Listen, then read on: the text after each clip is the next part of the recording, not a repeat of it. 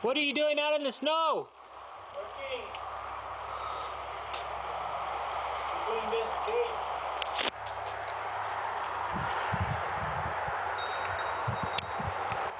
It's 32 degrees below 0 Celsius. And my dad is working hard, looking beyond the extents of hypothermia, hypochondria, and all the elements combined. He works to build a fence. A true servant, a true worker, a true exhibit of hard work and ethics. This is my father, in whom I am well pleased.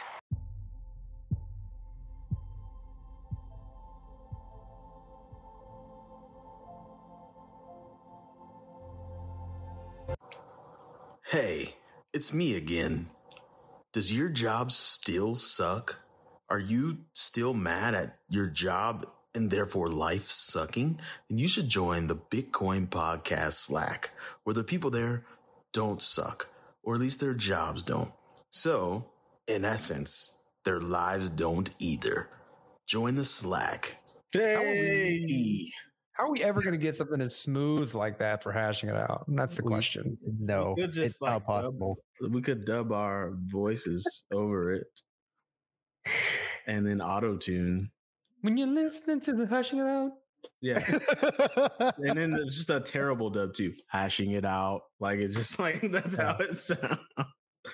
Oh man. Welcome back, everybody who's coming back. Welcome to everybody who's new. We hope you enjoy this conversation in and around crypto.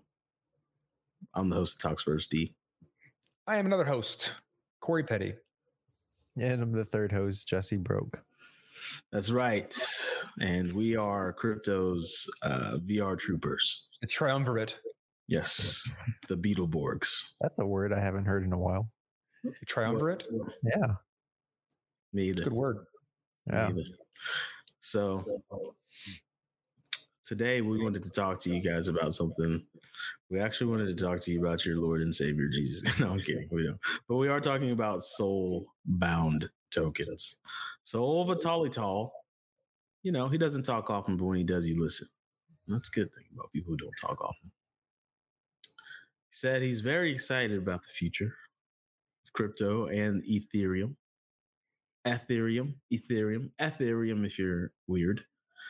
Ethereum if you're normal. Ethereum if you're trying to be weird as well.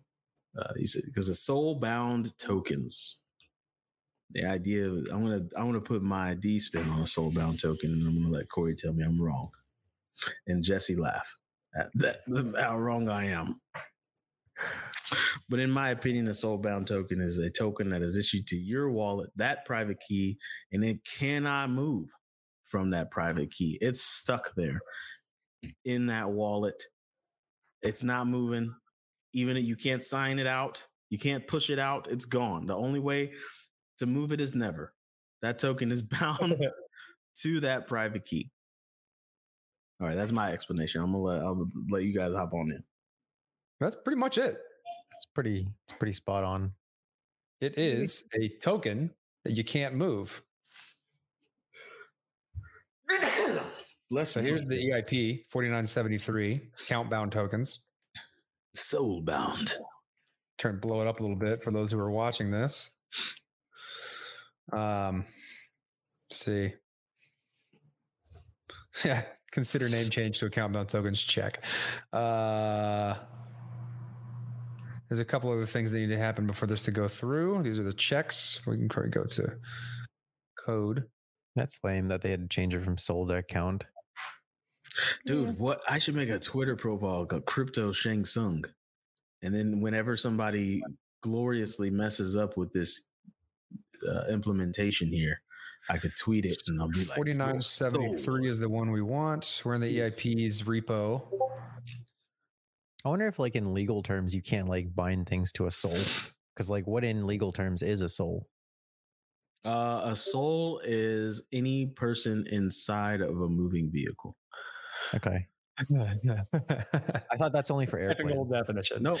Like- It's for all like, moving vehicles. It's really it's pretty straightforward, right? It's an NFT, a type of like a non-fungible token that is also not transferable.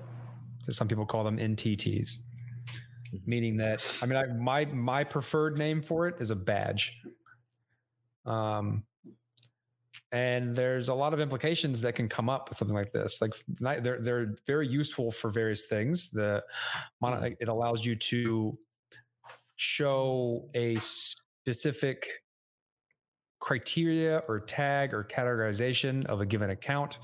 Say if you belong to a specific lifelong membership, or you want to give a specific feature to a certain set of accounts, you can give it a non-transferable token. So that way, it can't be gamed. Like the ownership or access that token gives you can't be gamed to move around. But at the same time, like, what if I can send somebody a token that they can't move out of their account? Like, I don't know, an NFT that links to a picture of child pornography. That tends to be the canonical like standard of this is a bad idea, right? I can give somebody something they don't want that they can't get rid of. That's the main thing people are worried about when they complain about non-transferable NFTs or soul-bound tokens, because that's the only way you can actually say that word. It's a digital STD, bro. You can get rid of STDs, man. Not all of them. You know what's interesting? Like this is on Ethereum, but there are other L1s, Algorand, for example, that you actually can't airdrop. You can't like essentially send tokens to an account without getting that account's permission. So like I'm curious which way will be preferred by the market, like protocols where you get to choose, or protocols where kind of you can have like STD like dynamics. As long as they can be revoked, it doesn't matter. Okay. If me as an individual can remove it, yeah. If I own the account, yeah, it's my account, I should be able to remove things. Yeah. Then that would make sense. I just can't transfer it to another account. So like in my opinion, if you have these types of things, it's non-transferable, but that doesn't mean removable. But it costs to do that remove action. I mean, that's subject to the smart contract, depending upon what the use case is, because there's a bunch of different use cases for this type of stuff. A problem with NFTs today is that if you grant access or permission or voting or some type of utility associated with the ownership of the token, its potential, depending upon, let's just take, for example, like voting. Let me remove this thing because I'm not long sharing it. Say like I want to release a set of NFTs that the owners get to vote on specific subjects. I can then cast for a vote. And if I don't set that up correctly, if I'm not really, really careful about things, then someone could vote and then transfer the NFT, and then that new person could vote as well. And so you can have different types of games based on how the interaction is set up, based on moving the NFT around the interaction to kind of play with what you expect. And in some cases, that's good. Regular NFTs are good for that. Like software licenses could be really good for this. Like I don't want to, like I only want to use this software for a specific amount of time. So I basically buy an NFT off the market, use the software for the particular time I need it, and then sell it to the market when I'm done. So I don't have to pay for, I can have like interesting dynamics and like how I use specific types of software that requires licenses or whatever. Right. Yep. And yeah, go ahead. No. I was just thinking, y'all go, keep going. Like that's the general idea in my opinion. And so when I think about badges, I think about a lot of really cool things from a social perspective that you can start to do. Like popes are a good example, right? Proof of attendance protocols. Like when you go places, you can get these things called POAPs or popes, or I don't know how people call them. But it stands for proof of attendance protocol, where you basically have an indicator or like a real set of proof that you were at an event. And then you can do a bunch of cool things after that. Say, for instance, like I wanted to reach out to all the people that were at my event that registered to claim one of these things. I now have like access to those people, and I can either give them additional benefits for participating in an event or reach out to them for sponsorships for marketing or whatever, right? Like there's a bunch of things that I can do based on understanding who was at where. And then if you look at it from like a nefarious point of view, I can do the same thing. If you have badges that are indications of somebody being something that they can't move, I now have a really good way to surveil a group of people based on a specific activity that I care about. So like it's going back a lot of back and forth on the type of thing. I like the idea of a badge. Just depends on the use case. And the use case has to be found. I mean, do you guys like the dynamic of people being able to like pin badges on you though? Like that's Ethereum in my mind. Like, well, it should be opt-in, right? That's the thing. That's what I'm saying. You should ask or claim for the badge. That's what I'm saying. Like in the protocol level of like Algorand, you can opt in. You get that choice. But in Ethereum, you don't get that choice. Can you? Maybe. I mean, it depends if it's revocable or not. If someone gives it to you, you revoke it, it's fine. I like the concept of a badge though. That's but the really soul-boundness of like a Pope, right? So like when you say soulbound makes it so. That's what I'm saying. Permanent. Yeah. Soul now. Bound. Like a badge makes sense. And what I was thinking is like, I'm thinking of everybody who has a badge. And it's like, do they recycle those badge numbers? Like, yeah, that's what I was thinking. It's like a sheriff is just a sheriff. Like, take the sheriff badge off, give it to the dude who wanted to be sheriff next. But like police badges, there's usually a number and a name. When they get rid of the name, do they keep the number and just give the number to the next? They have to do that, right? That's what makes, in my mind, that's what makes sense, right? And then like, hey, we got 25,000 badges out there. Time to get more money from the government. Yeah, that's like a relic of physical media. Like you can do interesting things with minting digital scarcity, so they don't have that same type of problem in terms of like how do you reuse. I'm just trying to make sure that if we're putting names on things, we try and be better than we've been in the past with crypto. Like the idea of a wallet. Like we know now that is a silly word for how you're actually using this thing and what it actually does. Argue for it. They still argue for it for some reason. No one keeps their keys in their wallet unless they have nothing but card keys. Nobody keeps card keys in their wallet? No, like cards, like little cards that get you into things. Key cards. Got it. Key cards. There we go. Key card. My bad. Card keys. Just because this is on the top of my head and I don't want to forget about it. Another example of usefulness or improper use of NFTs for credentials is like Securium has this program where like if you pass the class, you potentially you get NFTs as like a, hey, I passed the class. Here's a moniker of saying that I passed. Like, and that then becomes an attestation of a certain threshold of knowledge. Like if I have this thing, then it shows that I've gone through a specific amount of things that indicate that I'm knowledgeable in this area and I may be useful for being hired as an auditor. That's cannot pass those things around. You can't sell that. There's no market for that. That's work, right? You should not be able to sell the badge that says you've done a specific amount of knowledge work. No. You're capable of a specific amount of knowledge work. Are we saying, when you say badge, Corey, do you mean a soulbound badge or just like a badge? I mean a non-transferable token. That's what I mean. Okay. It'd be interesting. Deterioratable or I don't know. That's not the word. Basically badges that deteriorate. Well, what I'm getting at is like licenses get renewed, right? In the real world. I mean, Unlock Protocol does that. Yeah. They have time-based tokens that you can't, you know what I mean? Like Julian already does these things. Mm-hmm. In fact, he might actually be on this standard, to be honest. Let's look. See if I can find the contributors to this thing. He's not on this one, but I would venture a guess that he has very strong opinions on these things and experience in like trying to deal with some of the issues that I've just mentioned about NFTs. I don't mean software licenses. I mean professional licenses.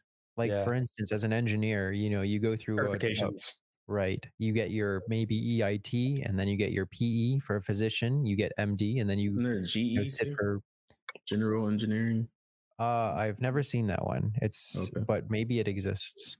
There are a lot of different credentials out there for a lot of different professionals. It'd just be interesting that I didn't know that there exists a way for them to like essentially deteriorate the credential so that they actually have to re-up it every few years, right? Because your knowledge is not always there. It needs to be refreshed. You need to prove that you have not forgotten all of the information that you at one point learned, right? The FE Fundamentals of Engineering exam. What's Right, Stop that's a listening to you. stepping Look that up. I'm just trying to remember because I was studying for it for so long just to not study for it anymore. I was wondering if I still remembered. Wait, why were you studying for that? I started out in mechanical engineering. Oh, okay. Right. Yeah.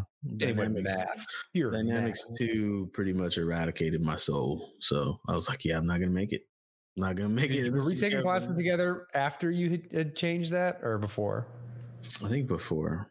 Because like a first class I think we took together was Cal 2. Cal 2 and then Cal 3. But Did we have linear algebra together? I don't think we did. No, we didn't. We did not. Okay. My linear. I'm not going to tell that story. The story's going to get me in trouble. It's 2022. All right. So now I'm going to different things. I don't know. Soulbound token seems like a good idea for certain things, but at the end of the day, I have to like meter crypto enthusiasm sometimes with, is this a solution in search of a problem? When how does it look like to the outside world? And maybe these are questions that are too soon to be asked. But what's the difference between having a soulbound token and a Facebook account? Facebook already logs everything I do everywhere. Obviously, I know the long-term negative effects of that. And I know that Facebook keeping all this data on me is probably not good for me in the long run. It's only good for Facebook, not good for me. But that architecture already exists. So what are we actually inventing? Oh, it's more about a standard of use for an asset on a blockchain. Oh, okay. So it's just like, right. Like these things, like people have used versions of these things. We're talking about building a standard so that you can build infrastructure around it. Like the only reason why ERC20s blew up and NFTs blew up is because a standard exists around them, which allowed you to transfer them in a secure way. Because I could build a decentralized exchange or an exchange that understood how to interoperate between multiple different platforms because it all conformed to a given standard.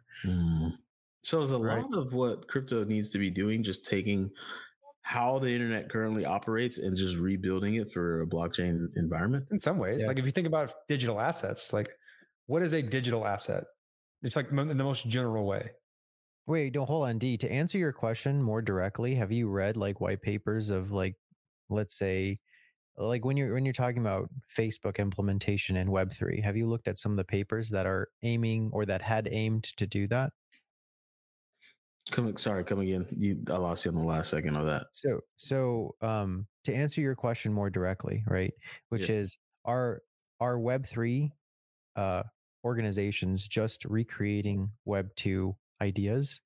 And on that, have you read some of like the white papers of projects who aimed to do that and what the tech stack changes to?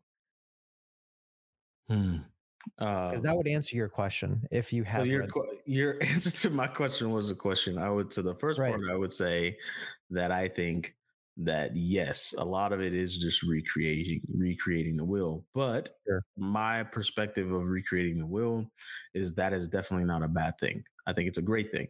If we never recreated the wheel, then we'd have a bunch of cars rolling around on stone discs, right? Like, you obviously have to recreate things. Now, so the second part answers your actual question. If you say, yes, I've read white papers of organizations who are creating Web3 versions of Web2, that answers your question, I think. Okay. I think it does. I think it's a lot about, we have a new paradigm in terms of an operational environment. Yes. But can I answer, like, I can throw up a visual, right? I'm thinking of a diagram that I can show you, D, and then you can tell me if you've seen this, and then go ahead. I'll search for it real quick. Excuse me, audience. I had to Okay. blow my nose. Does that not make sense though? I feel like this is kind of obvious why people are recreating things on the It is Web3 obvious. space. It's because we know that these things already exist. It's just that there's a new environment in which you can operate in that's drastically different, and it requires us to rebuild it in this environment to see like how the social dynamics of that thing work here. That's why DeFi is even a thing. I get it. I'm okay with it. But like at the same time, some of that stuff isn't appropriate here. Or like it's not, who cares if it exists? It will exist because someone's going to try it. We can't stop them because it's permissionless. But it's not necessarily the best thing to be using in an environment like this. Now, I think badges or soulbound tokens or non-transferable tokens or whatever you want to call them has some legit use cases for access control and like attestation of a specific thing. But it also has negative consequences too if you don't have properties like revocability. It's got to be new and it's got to be catchy, Petty. We can't do badges because badges exist in they exist in fucking Discord and Facebook Messenger and all right. And soulbound. Then like people are going to fucking think about it because they think it's some stupid game thing. They're going to be like, wait a second, I don't want anything to be bound to my soul. Do I have a soul? I'm agnostic. The problem is the issue here is that there doesn't need to be a name for the end user, right? The end user, you don't have to use soulbound or NTTs or whatever. Like if you're building an application that leverages this standard, call it whatever the fuck you want, as long as the end user understands what it means for that particular feature. It's just, this is the standard we've come up with, and it needs a name. So like as if you're building a product and you implement this thing, call it whatever you want. Doesn't matter. As long as the end user can understand what the whole purpose is. Lock token, LT. Wow. Lock token. It's a lock token. That's lock it up. There's nothing that uses locks. Lock it up. Unlock. Lock it up. Unlock specifically uses locks. That's what they call them. Fuck. It's got to be a catchy name. It's got to be marketable. How did NFTs catch fire? That's so random. There's people walking up to a rapper right now. I don't know, dude. Like rappers are talking about them. And it's such an engineering name. I want to hear if the acronym didn't roll off your tongue, it wouldn't have caught on. Yeah, NFT. Nifty. I know one thing. I want to hear Fetty Wap try and sell me his NFT. I want to tell him no to his face, but I do want to hear. I don't want to hear him like, you know what I'm saying? I got this NFT project dropping soon. You know what I'm saying? I'm like, wait, pause. Like, stop. We got to go back to those. We got to go back to those conferences that have people like that in them. Boosie barbecue sauce, Boosie potato chips. I'm putting Boosie shoes on the blockchain, y'all. I was like, wait a second, he doesn't know what he's saying. We're just gonna let it happen. Every single person around him was like, yeah, and like it was what's the dude behind the tree was just like. Every single person around him was just like, yeah, son, we're doing this. My favorite part of that interview, and I'll stop with the nostalgia audience, is when we asked him our question in 10 words or less, can you describe blockchain? His PR guy leans over and whispers in his ear, he's like, say decentralized, say privacy, say it. And I was like, what? What? Yeah. No, that's not. Say it. Just say the words. Anyways, and for those that don't know, what episode was that? We interviewed. I don't like to refer to that. It's not a highlight of our podcasting career interviewing. No, it is though, because that's the kind of podcast we have. We got to do that. That was Lil B. Boozy Badass. Episode 185 was Boozy Badass. At the same time, we had Hunter Pendergrass there too, which was like, yeah, legit. He was for those that don't know, he had a bunch of things before this, but he was the him and his partner were the advisors for the crypto advisors for all of Silicon Valley, the show. That's cool. Did you know that? Mm-mm. Yeah. So they did something well with their time. I did not know that. You're talking about those two dudes with that specific in that same episode? Yeah, Hunter and we did both interviews. We did an interview with Hunter and Nick, who were the advisors for Silicon Valley, Really? the crypto aspects of Silicon Valley, and then Boozy Badass was directly after it. So like I interviewed those two, and it was like an ultra technical, ultra like, meta interview on Web3, and then you and Shello interviewed Boozy because he didn't have nothing, nothing to do with me, and it was fucking awesome. It was the best back-to-back interview you could ever hope for this show. Wait, so those two dudes are responsible for Solana? No, what are you talking about, guys? Wait, what do you mean when you say Silicon Valley Advisory? The show Silicon Valley, the TV series. Oh, okay. Okay. Yeah, the show. They were the advisors for the show, so that when they talked about crypto in the show, it made sense. Okay, that makes sense. Now, I think I'm almost 100% positive that's the case. My mind was going just sprinting towards Conspiracy Island. I was like, what? How? All right, let's reel it in. So that's enough about soulbound tokens. I mentioned something in the Slack today I forgot to put my Negro Damas cap on before I said it, but I think it's very obvious at this point that USDC is like lobbying to try and be the digital legal tender for the United States. I mean, I don't know. Is it not obvious? Like the treasure trove of money that they're sitting on is absurd. The parties involved are so high level. Well, let's go through it. Why? To walk us through these points you think are so obvious. I was asking. So USDC's volume, I'm pretty sure just flipped Tether, right? Which has to be by design. There's no way it's not. Most recently, it has. With the fallout of all this stablecoin stuff, is that now USDC is on top. So with that being said, okay, now you got USDC on top. You got all the mining happening in the US now. Not all, but the majority of it. Proof of work, that is, happening in the US. We've got Coinbase, which makes like $3 billion in profit a month. And obviously is going to volunteer to give the government whatever information the government wants so they can keep making that profit. Yeah, and the Federal Reserve is no mystery. It's not a government entity. It's like 4 private banks that basically keep all of the reserves of the U.S. money, right? The Federal Reserve is a private thing. It's weird. It's this weird relationship between the U.S. government and the Federal Reserve.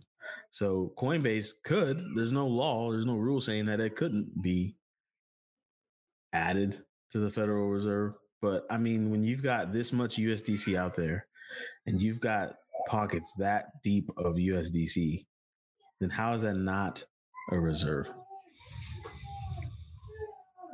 I mean, when you have a stable coin that's pegged to a real physical asset, the confidence in the stability of that coin is directly tied to the confidence of the reserve, like where that money is stored, how that money is stored, the ability to check that money is stored appropriately and audit it, and so on and so forth. I would argue that it's easier to have higher confidence in USDC than USDT by a long shot. Okay, so let's peel another layer off. USDC is a partner stablecoin between Coinbase, Circle. Those are 2 names I know off the top of my head, but there's a lot of money in that war chest to peg USDC to USD. Now, Circle, that nobody really knows, was the largest Bitcoin exchange on the planet for many, many, many, many years. Like they never talked about it. They didn't make a big deal about it. I remember, if you remember the Circle app, Corey. Yeah. So they weren't the largest exchange. They bought Poloniex. Yeah, with their super big, large exchange money. They went over to Poloniex and were like, hey, man, we're just going to give you guys a pile of money to fuck off. And they were like, sure. It's just been us in our garage any fucking way. Crypto, am I right? And then they fucking jogged off stage and they took their big pile of money. And now Circle becomes the super, super big largest exchange of Bitcoin. And now they're larger than Bitcoin exchange. They bought Poloniex because Poloniex was the largest Ether exchange in this hemisphere. So they were like, obvious, I'm taking that route. You're saying that with such like confidence. Is this true? Yeah, because at that time I was trading Ether for Bitcoin, and Poloniex had all the money. That's where I traded Poloniex. So this is from you on the exchange in Poloniex, looking at liquidity. And yeah, this is from me. Yeah, but you didn't trade on any other exchanges, or you did, and this is just like anecdotally. I traded on not Binance, the one that's supposed to be Bitstamp. And there was another one overseas, and then OKCoin, and then it would be worth doing a comparative study of like these things. Like I'm not saying any of this stuff is true. Yes. Like I don't know. These are defects. So if you want to, you can. These are defects. Defects is pretty good. Fact check. These are de facto. This is actually. I hope so. If someone fact checks any of this, let's give a bounty out for what? $50? Yeah, $50. Nice. $50 coming out of us to you. With reasonable fact checking of any of the dumb shit we're saying about these two stable coins. Dumb shit. So here, what are the facts that need to be? What are the defacts? First come, first serve. This is not for everybody that does fact checking. Yeah. So what do we got here? We got Circle being the largest Bitcoin exchange. That was the thing I threw out there. That's so you're trying to justify that USDC has more legitimacy and is basically. So remember what I'm not saying. Bro, there's a $1 million bounty out on anyone who can provide a reasonable audit of Tether's reserves. Yeah. I remember some creepy shit happened. Like sometimes you just stay out of stuff. When we went to Mexico and we were at DevCon, and this dude, I was just chilling because nobody really, people listen to the Ethereum podcast. They didn't listen to the Bitcoin podcast. It was started those lines in the sand had already started being drawn back then. And so I'm just chilling, like listening to the conversation. And this guy, I could tell he was kind of full of shit. Maybe he wasn't. But he starts talking to this other guy in a suit, and he's like, "Bro, I remember watching you listen to this conversation from across the room." Yeah, I need to tell you about Tether, and I was like, my ear like beats up, and I'm just like, I lean back and listen, and then I lean back too far, and he just instantaneously stopped talking and grabbed the guy in the suit, and then walked to like a quiet corner, and I was like, that was fucking sketch. Now. That happened to me. That doesn't mean anything. I don't think there's any large conspiracy going on with Tether that can be proved anyways at this point. So I think that's why there's $1 million bounty. But what I'm saying is my facts that need to be checked. Circle being the largest Bitcoin exchange, check. Circle did buy Poloniex. That's no mystery. Check. Circle is behind USDC. They're the main initiator of the origination of USDC. I mean, that's true. The last two things that you just said are true. Right. The first thing is the big exchange that they kept on the low. Right. So let me see if I can find some articles to defend my defact. But nevertheless, fact checking. I'm not paying you $50. And the dude that's behind Circle is fucking. He was super rich before any of this. He's one of those dudes who's like, money means no things. I just want to do stuff. Like, nah, he's super rich and smart, and he just doesn't care. Right. So he's like, on to the next thing. I guess I'll join the Federal Reserve this week. Like so yes, it's not bombastic. Yes, it's a ridiculous claim. But I do think that USDC is going to be that legal tender stamp. I don't know what prevents it from being a legal tender stamp other than people signing paper. That was kind of what Libra's whole goal was, I think, was to try and make themselves create some type of digital currency that was amenable to such a thing based on how they were doing like the baskets of entities that were responsible for keeping it stable. It looks a lot like how you would build a digital currency for a government, but done in a private manner. But if we look at how a lot of things are done in terms of the control of information and money within the United States. It looks a lot like that. If we know how the West works, the West likes us versus them. There is no us, and let's figure it out. There is us and there is them. USDC is us money. Bitcoin, Ethereum, Avalanche, those things, that's them money. And it's kind of as simple as that. I mean, maybe that's not simple. Maybe that's really complex and convoluted, but It's got some hot takes from Andy coming at us. Hot take for those who are not watching the show: soulbound tokens are a terrible name for anything in crypto and for looking for mass adoption. Andy knows what's up. We're not soulbound. The hell is I'm that? looking into Jeremy Allaire. Mortal Man, this Kombat. dude is like, he's got some roots. Yeah, dude. Jeremy Allaire is a boss, and Circle was a great wallet at that time. The amount of money I sent to my students using the Circle app is I wish I could find them, get my money back. What I mean is, like, but he was CTO at Macromedia, and he was involved in developing Adobe Flash. Like, he collaborated with Noam Chomsky. He this dude's like connected AF. Like, he's smart and he's connected. Is that good? Is that good for the ecosystem? Is that what you want? Hey, that's but to take the words out of your mouth, Corey. I mean, if it does more good than it does bad, well, what's good? It's in my opinion, that's a lot of recreation of the exact same thing we already have, and just slapping a new sticker on it. But that's what we do. That's all humans ever do. They're like, no, it's not. When that's what humans follow. That's what's easiest to follow because it's most recognizable and what you're used to. But the whole point we built this shit in the first place is because what we built isn't very good and doesn't work for us. I think that most times an invention is like a rehashing of something before. I think these monumentally life-altering, civilization-altering inventions are different, but I think most things are just iterations. That's my machine learning iteration on things. Iteration on humanity. I don't really know. The only thing I know about machine learning iteration is that it's a bunch of being able to talk to people across the globe instantaneously. Iteration on things?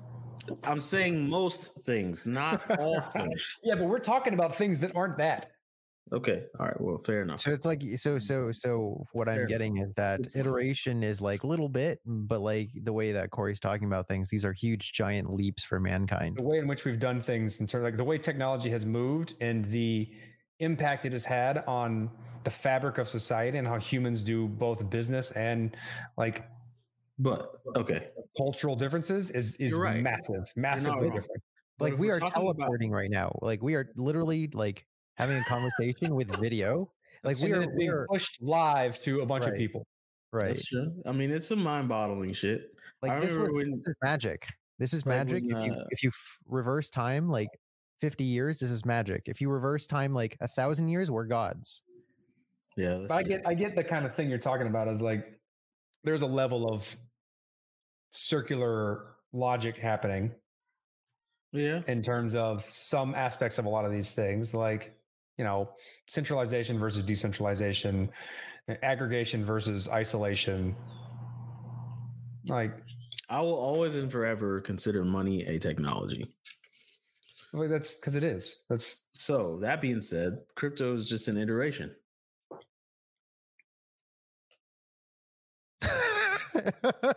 Okay, sure.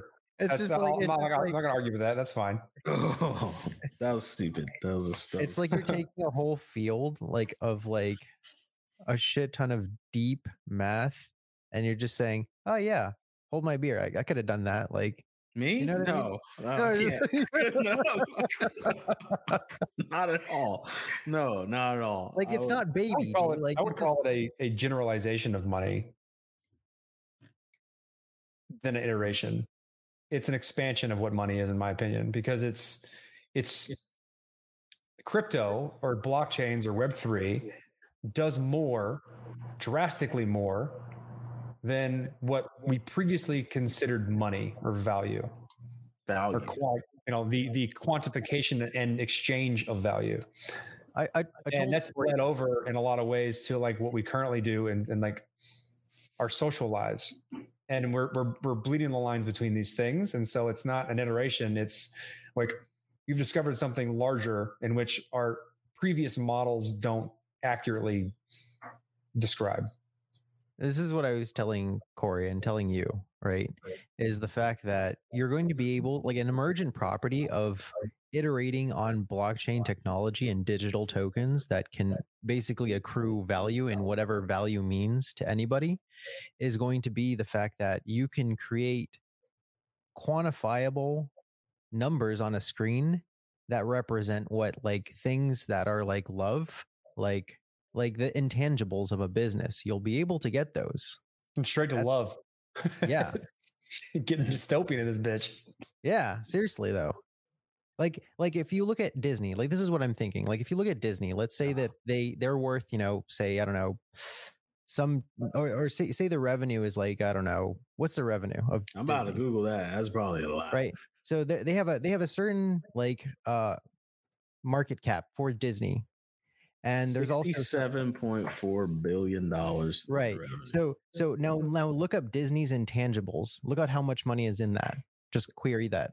Disney's intangibles. Yeah. Just The value of Disney's do value of Disney's intangibles, and it's like $10 to $20 billion. So they're like, what's his face on Joe Rogan? Look that up. Value of Disney's intangibles.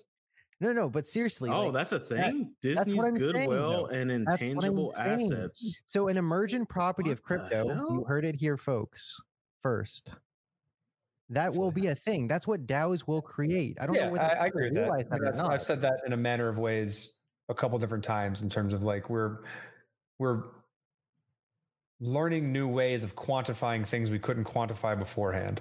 Right, but that doesn't hit where, like, I can show you a number. Like Disney's worth 60 something billion. Their intangibles are worth 20 billion. You're going to be able to capture that 20 billion in tokens. That's what crypto will do, because you are no longer bound to dollars and creating things within fixed systems where you can't create law and legislation fast enough to capture things, and you can't create real to virtual representations of these things fast enough in a way that software can be written and recycled and thrown away so that you can attempt to capture that, right? This kind of goes back to long time ago. Well, not that long ago, but the health app that I would like to create to track fitness so that you can reduce premiums of insurances for certain individuals. You can have more customized products. Don't get too popular. They will take your ass out. This is something that's that's been worked on, right? So yeah, but like, all right. So do you think that should be a stronger narrative, or like, I feel like what you just said is something that is awesome. A few people understand is incredibly important in understanding what's valuable about this stuff. But like, why don't people understand that? Like, why for my monthly healthcare premiums? Because I don't want to pay $250 or $280. That's expensive, and I'm pretty fucking healthy. Like, I personally have. Go ahead. No. I mean, that's my point. I've seen hundreds of balance sheets now at this point.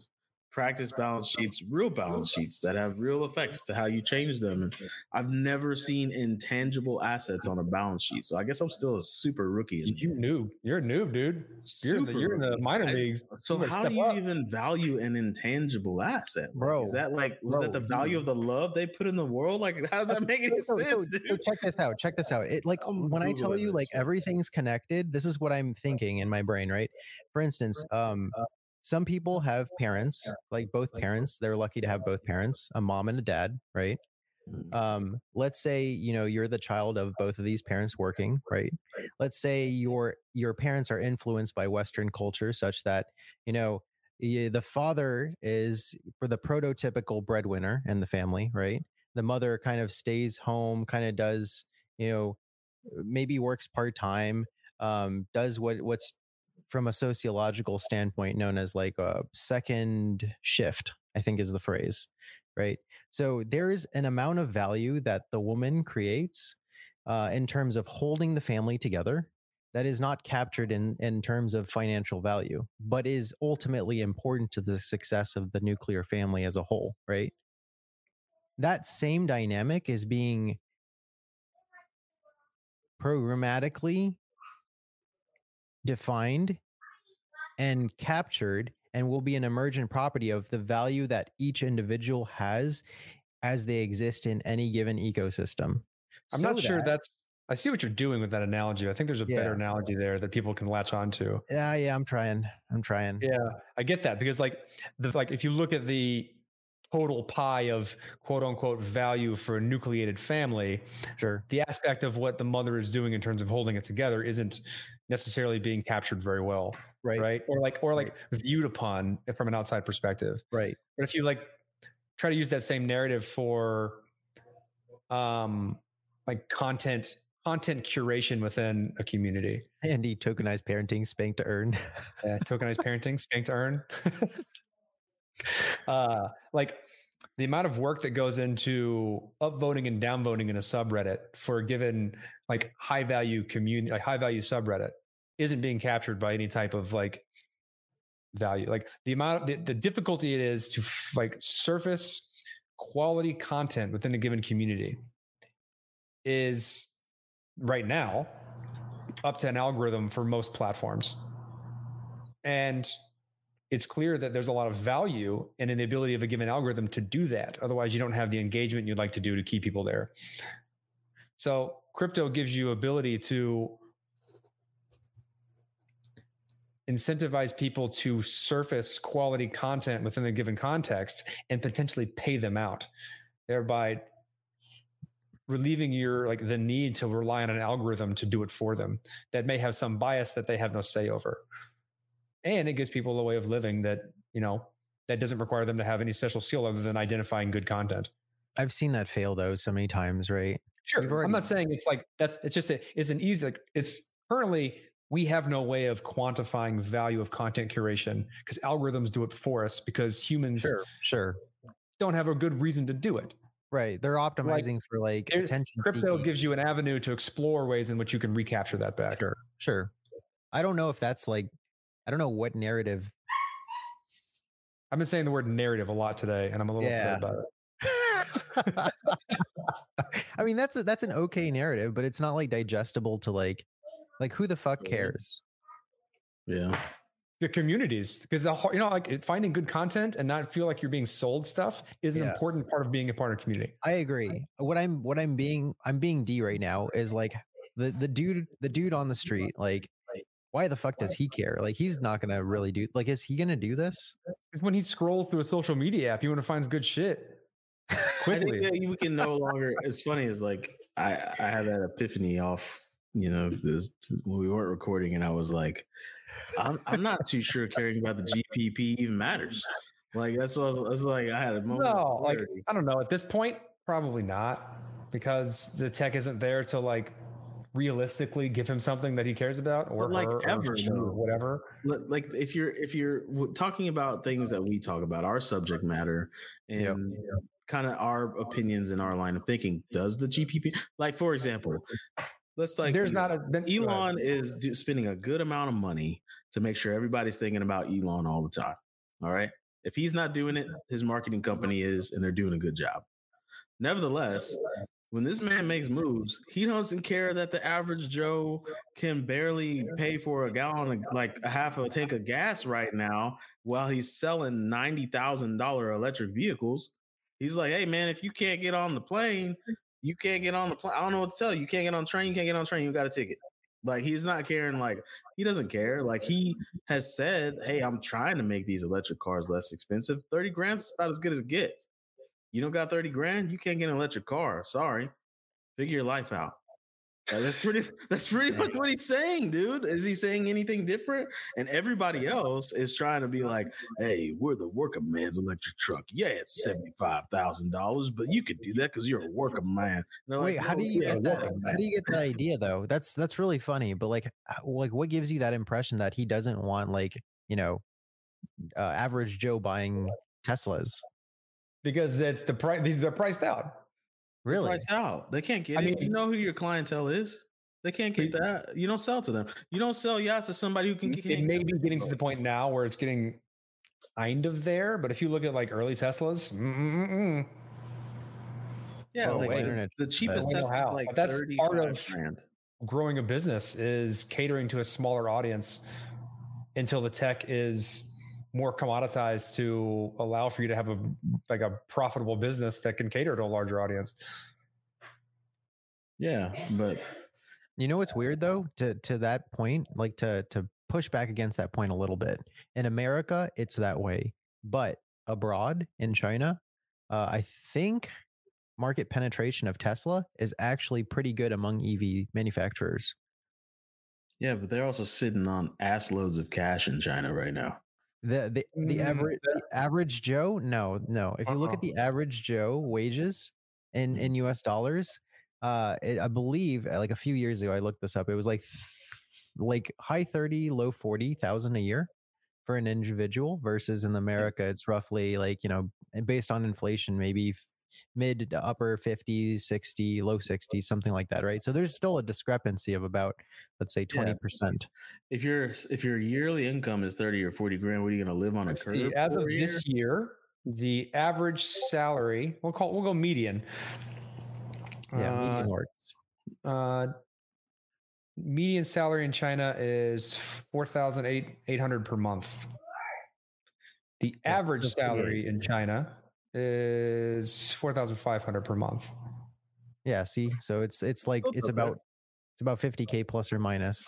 That's inflation adjusted. Now, if you go a few years back, they were making like mid to upper 40s. Now they're making, upper 40s to low 50s probably. But the idea is that in China, when you buy something, you don't actually buy it outright. You actually just get a fat ass, like essentially loan for whatever it is, like those big purchases, a home or a car. Like their home mortgages are like 2 lifetime. It's impossible to pay, right? It's a joke in major cities. So like you know how like you have 30-year mortgages here in the US, like up to, right? You can have obviously smaller. There it's like 60-year mortgages. Like it's nuts. You'll never pay it off. Your children might have a chance though. As of 2021, it looks like average salary. Correct me on that though. Check me on that. Is 51,000. Well, I guess I just say all that to say that when you're trying to push things forward, it's probably more effective to just do it to the people that are listening. Yeah, right. I agree. Because you need to. Well, it depends on what you're doing, right? You need to know your audience and your capability to deliver to a specific audience. Like that's a lot of times startups mismatch their ability to grow because they've drastically misaligned that connection. They want to broadcast to everyone, but they don't have the capability to broadcast to even a small number of people. You want to say hi? Something like that, right? And so know your audience and then do them do them well. Make sure you provide a quality product or whatever you're building to them and do it well. And then find an avenue to grow. So that that's that same book that Cello made us read a long time ago, which is like crossing the chasm. Chasm. Yeah, it's like it outlined the actual like process of understanding your audience and then how you bridge the gap to each successively larger audience. That was a good book. I should read that book again. But yeah, and right now, obviously, crypto is still talking to the people that want to listen. Like, well, you can. That's kind of the. I wouldn't say problem. Maybe it is a problem in this industry where that's exacerbated in this industry is because we're involving the ability to invest into something to basically everyone. And historically speaking, you've seen outrageous gains. So you're pairing like what I would call a reasonably exponential technology. So like this is a novel technology that is new and exponential growth and potentially game changing to the landscape of society, paired with its money, investable to the average Joe in any amount that they want. And it it has shown a history of ridiculous gains. And like that's just like a cesspool for like being taken advantage of and making shitty decisions. Mm-hmm. Because it moves so fast, it's so difficult to understand what's going on to make reasonable choices unless you spend an inordinate amount of time doing it. Mm-hmm. And because anyone can do it and anyone can participate in, like anyone can build something and then anyone can participate in it, and there's not a lot of regulation around it. You have things like, pulse chain, like people building something, marketing the shit out of it, and it not reasonably being anything worth of value. Joe's gonna get mad at you. No, Joe agrees with him. He agrees with them. He just understands it. He's just waiting to ride the degen. Jeez, man. Like we've created because of like, that's the double-edged sword of these principles that we have of like with inclusion and access and things like that, is if you allow people to do things, they will do it. Mm-hmm. And we're talking about money, or what's typically referred to as money, like generalization of value. If we go back to the earlier argument, like people are going to get taken advantage of. People are going to take advantage of other people. And because it's so inclusive and as a part of the principle set of how we build, like it's censorship resistance and inclusive, then people are allowed to do it because we haven't put in these stopgaps in the beginning to stop them or keep them from doing it.